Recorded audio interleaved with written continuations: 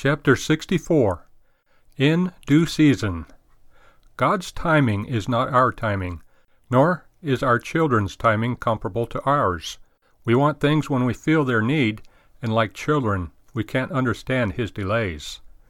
In Hebrews 4:16 we are told, "Let us therefore come boldly unto the throne of grace, that we may obtain mercy and find grace to help in time of need."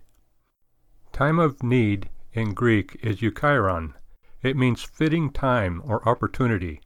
The same word, euchairon, also appears in the Greek version of the Psalms in the Septuagint in Psalm 104:27, which tells us, "These wait all upon thee, that thou mayest give them their meat in due season."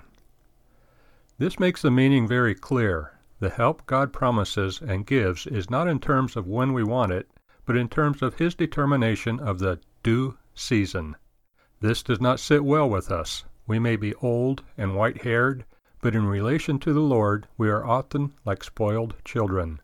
We want things when we ask for them. God's Word tells us, in due season. Scripture tells us that God's gifts are very real to those that wait upon the Lord, Isaiah 40:31, etc. God assesses all our needs, and He determines the timing of all things. He is not our personal valet or maid to serve us when we demand it, but our Heavenly Father to give us what He determines we need in due season.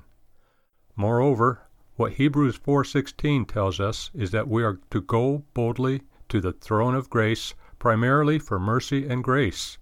We usually have a long shopping list when we pray, but how often are mercy and grace on that list, or high on that list?